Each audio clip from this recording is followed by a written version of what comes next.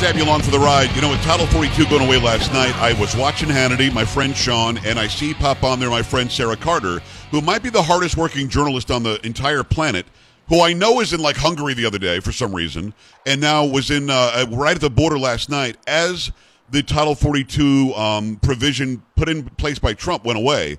And she's on the line with us now. Sarah, I don't even know where you are right now, but thank you for making the time. How are you? Oh, I'm in Texas. I'm on my way back to Hill Country from the border, but I was in Brownsville for the last 3 days, which was absolutely, again, incredible. Every time I go to the border, I think it can't get worse, and it does. So I spend a lot of time on the road, Joe, as you well know. Yeah. On the road. I wish we could see each other's faces, but I know this service out here is a little bit choppy, and so we don't ever really get a chance to do that. But it's beautiful country. Unfortunately, we're being led by somebody who doesn't feel the same way. Well, I agree with you, and I'm glad that you said it that way, because you've got people like Karine Jean-Pierre lying every single day about what's happening on the border, and then you've got Mayorkas, who is like Baghdad Bob. It's unbelievable. Biden doesn't know what he's doing, and the border czar, Kamala Harris, has been to 9 miles from the border in El Paso once. That's it. So you've seen it bird's eye view. You've been there on the ground even many times. Sarah, what happened last night? What did you see? Oh, well, across the river, let's just start with that. Across the river, you can see the encampments in Mexico and Matamoros, where thousands, more than 22,000 actually, in Matamoros, Mexico, people are camped out, ready to enter at just that one crossing point along the Rio Grande River in what they call RGV, which is the Rio Grande Valley, right, here in Texas. And what has happened is Governor Greg Abbott has put all of the resources that he can right now in trying to stop that flow from coming in. There's twofold issue here. They've known this is going to happen for a long time. We've seen the flows for a long time. Thousands of people, numbers that we have never seen in the past, just daily pouring in. So Governor Abbott then put the National Guard on the border. They're putting out the concertina wire. They're trying to put out the razor wire. They're trying to stop not the flows from coming in. What they're trying to do that, but what they're trying to do is get them to move to the ports of entry. And I think a lot of people have been watching what's happening in El Paso, and it's a very tense situation now because you have so many people moving through, and the ability for our law enforcement officials, especially Border Patrol, as well as Texas DPS and others, to keep those people back is actually reaching an apex, which is the reason why yesterday we had for the first time, and I've never seen this before, and I can't say this is the first time in U.S. history, because the Brigadier General who was out there for the National Guard, Brigadier General Barker, had issued the edict along with Governor Abbott to send out what they call the quick reaction teams, like a fast team, QRS, right, which are going to be assisting our Texas DPS out on the border in case of any criminal activity. And then late last night, what we saw were people trickling in through the areas that were still wide open, coming down. I was down there with Lawrence Jones, Bill Malugin, who's always down at the border, and others. But I was down there, and I saw some we were there with Senator Cruz, Senator Budd, Senator Marshall. And I want to go back to Senator Budd for a second, because I saw you interviewing him. Is it true that somebody from the federal government told you not to point your camera a certain way? Yeah, absolutely. That's absolutely true. What had happened was I was with the Codell. I was with Senator Budd. We got out of the vehicle. The Border Patrol was trying to process, by order of DHS, is what our sources told us, trying to process the hundreds of people that they had at this one point along the river, and that's where the senators were heading. So they were moving as fast as they could to get people on buses and get them away before we arrived there. Wow. The media was there, I was there, yes, and the senators. When the senator came out of the bus, I said, let's go do the interview. Let's do it right here so America can see all these people lining up and being processed, being put on the buses. And when I was doing the interview, a Border Patrol official came up to one of the aides for the senator and was saying they need to turn around. They can't have the cameras facing the migrants, the illegal immigrants that are coming in. I continued to do the interview, Right. and then they asked if I would ask the same questions again away from the migrants. So I said, yeah, I'll ask them again if you want me to. I would normally do that. Right. It's spotty From the cell service American again. public. And again, it's Sarah Carter. You see her on Fox all the time. Great friend of mine, incredible independent journalist. We lost her for a second. We got the gist of it, though, and I want to continue with that. First of all, I have no right to tell you not to take shots that way, unless they're claiming that you're putting children's faces on the news, which you probably weren't going to do. Right. You would just see a massive humanity No. back there. But let me go back to something you said. In Brownsville, 22 to 25,000 were waiting last night. In El Paso, I heard the number was 30 to 40,000. Are there thousands waiting, or were there, because they're probably in now, in Del Rio, in McAllen, in Laredo, or were there thousands at every place that we could mention? Absolutely. In fact, what the estimates were, and I think these are lowballing them right now along the border, over 170,000. Oh, wow. So I want you to think about that. And then we're looking at maybe more than 400,000 as the month proceeds. I think we're going to have more numbers than we had last year. I actually have those numbers right in front of me. We're looking at, by the end of the Biden administration right now, and this is according to the most current data, over 8 million. Right now, we have over 5 million that have entered the country. Wow. Over 1,300,000 in 2021, 2,378,000 plus in 2022. And right now in 2023, we've got 1,223,000 plus already in the country. And now without Title 42, and that was interesting because the migrants that I would run into, they were all talking about Title 42. They were all saying that this is because of President Biden, because he wants them here.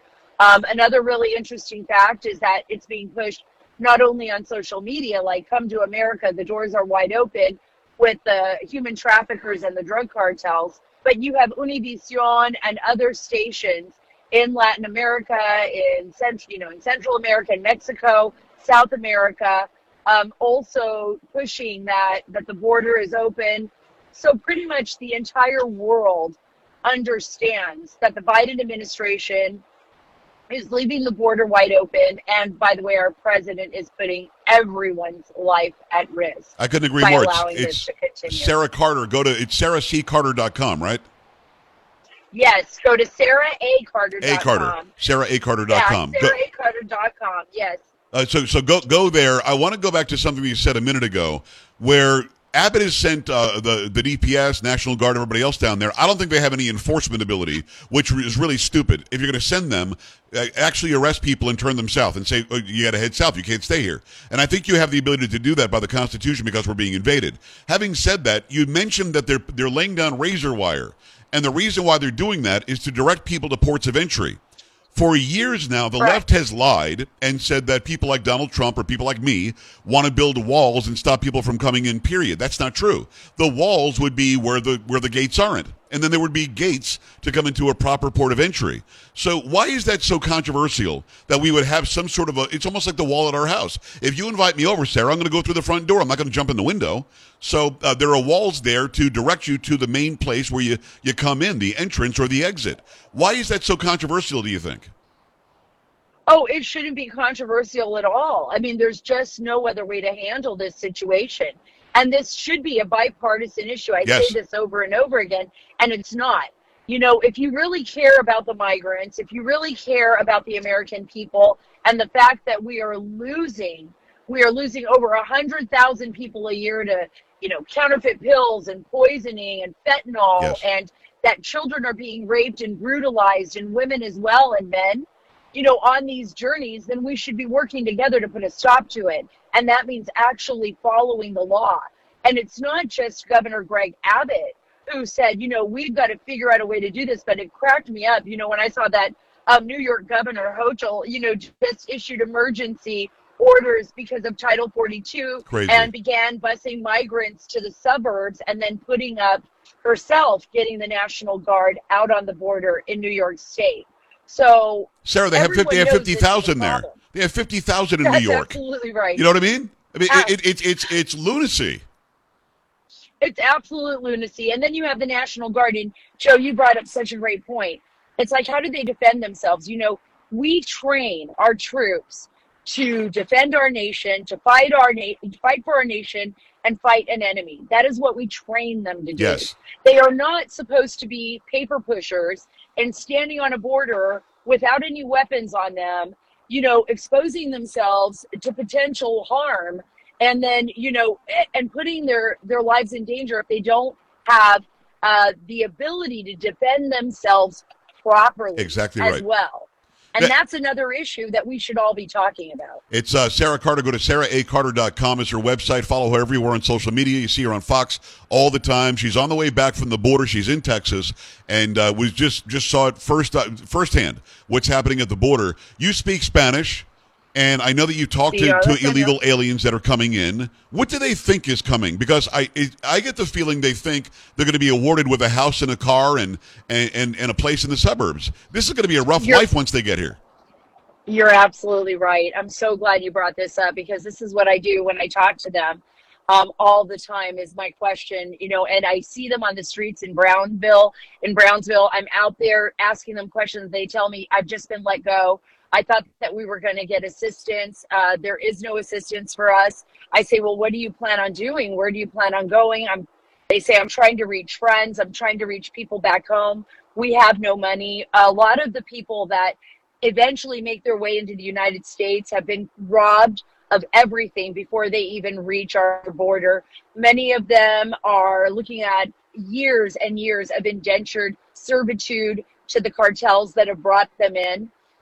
When I was in Brownsville yesterday, I was talking to Venezuelans who were telling me that as they made their way through the Darien Gap, some of the children there, this is in Panama, one of the most dangerous places in the world, and they've got to make that journey through there. Some of the children that were with them were killed. Women were raped. Wow. It is becoming, again, extremely dangerous. So they hear this one message is what they're getting from the White House and this administration, that we're overturning everything Trump did. We're going to process people into the country. This is a humanitarian effort. And then they get here and they're thrown out on the streets. They're left with nothing. They're hungry. They can't find showers. They can't find a place to sleep. They're panhandling on the corners. And then you have the citizens of these communities, you know, these great communities, saying, well, we have a business here and I can't have people loitering in front of my business and I don't know who this person is. Right. And then you have residents that are concerned that, you know, they're going to be robbed because it's just a chaotic situation. And how do you expect people to enter the country, have absolutely nowhere to go, sleep on the streets, and it's just a compilement of problems and chaos. Well, obviously they were lied to by the cartels on the way here just to make the money. But you mentioned indentured servitude, which is so important. I talked to my friend Victor Avila the other day. I think you know Victor. Oh, he's amazing. Great guy. Victor's great. Yeah, he's amazing. And he said that the indentured servants owe $8,000, $10,000 to the cartel, and they have to pay it back $1,000 a month. Now, these people aren't coming here with jobs, and he actually asked one of these illegal aliens who was going to Chicago, I think, what are you going to do to make $1,000 a month? He said, whatever I have to do, I'll steal, I'll rob, I'll do anything I have to do, because if I don't pay them $1,000 a month, they're going to kill my dad back in Mexico. Absolutely, and he is 100% right. I have spoken to, even when I traveled into Guatemala or El Salvador, I've spoken to people that have actually returned because of the horror that they faced when they got here. So imagine you are coming to America because you want to be in the land of the free. You're hearing all these wonderful stories about America, but then they're lying to you. They're bringing you here illegally. You're going to live in the shadows. Some of the women get sold into these sex trafficker operations where they're held in back rooms, even here in Texas and Houston and other places, which are hubs for human trafficking. These women are tied down. They're forced to have sex with strangers. So and sick. By the way, they don't release them. They're not just going to say, hey, you paid it off. They are making them work continuously, and they own them, and they own these children, and they own these women. And this is the danger that we are putting these people in. And for us to say, well, we care about them, there should be no borders. Well, no, there has to be rules. You remember, Joe, when I was talking to you about my book, Joining the Amazing Club, Awesome Sauce, Yes. and why that was important, why rules are important? Because rules are there, just like Victor said. Rules are there to protect all of us. And it's exactly right. And to protect them as well. But then you've got the minority leader in the House of Representatives, Hakeem Jeffries, literally saying, he's saying that people like you and me, we're making it up. It's a fictional problem at the border that doesn't really exist, and it makes me sick. But the good news is, I had Chip Roy on yesterday, they did pass in the House of Representatives something that would shut down the border almost immediately. Did you talk to Bud or Cruz or anybody else about that? Will this even be presented in the Senate, this move that the House made? I think there's a lot of concern that, yes, it will be presented in the Senate, but I do believe there's a lot of concern that the Democrats are not going to move forward with it. Wow. That it's not going to actually, you would think it would be a bipartisan effort. Yes. You would think this would be something that everybody should be on board with. I know when I was out there with Senator Cruz and Senator Bud, and I mean, just amazing human beings that they are. They were out there really fighting the fight. And I asked Senator Cruz that in particular. I said, hey, Senator Cruz, in the end, what's going to happen in 2024 if we put a Republican in office? I mean, what can we do to stop this, to permanently stop the cartels, the human traffickers, to work with our partners in the Western Hemisphere, to at least make it hurt, right? They need to hurt. Yes. We need to, like I said, Pablo Escobar, what happened with Pablo Escobar in Colombia needs to happen across the board with Mexico and every other nation that is harboring these terrorist cartels. And he said it's going to require somebody in office that is willing to take that fight to them, somebody in office that is willing to do what's necessary to stop it. He believes that really will be the only way. And you have no idea how you undo the damage that'll be done between now and then. Sarah, incredible reporting, incredible job. Thank you so much for making time today. I know that you're going crazy all around the world, and making time for my show really is very important to me. Thank you. I appreciate you doing it. Be safe getting home, okay? Great show. You're a great friend, Joe. Thank you for all you do, too, and I sure will. I appreciate you. We're back after this. Stay right here. You're listening to Joe Pags.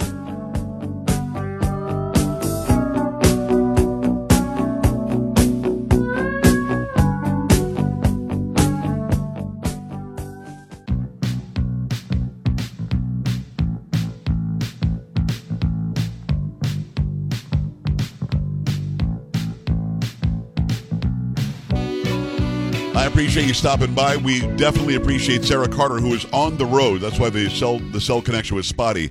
Just for those of you who want to know, I like having Sarah on where we can see her as well. And we tried it, but the Skype and the FaceTime, it wasn't going to work because she was out in the middle of nowhere. Texas is a vast place, and she was in places where there wasn't very good service. Great information, however. Next hour will be Rudy Giuliani. Going to break down what he knows, what he's always known for the past several years about the Biden family and the crime implications. That and a whole lot more on the Joe Pags Show. Stay here. This is the Joe Pags Show.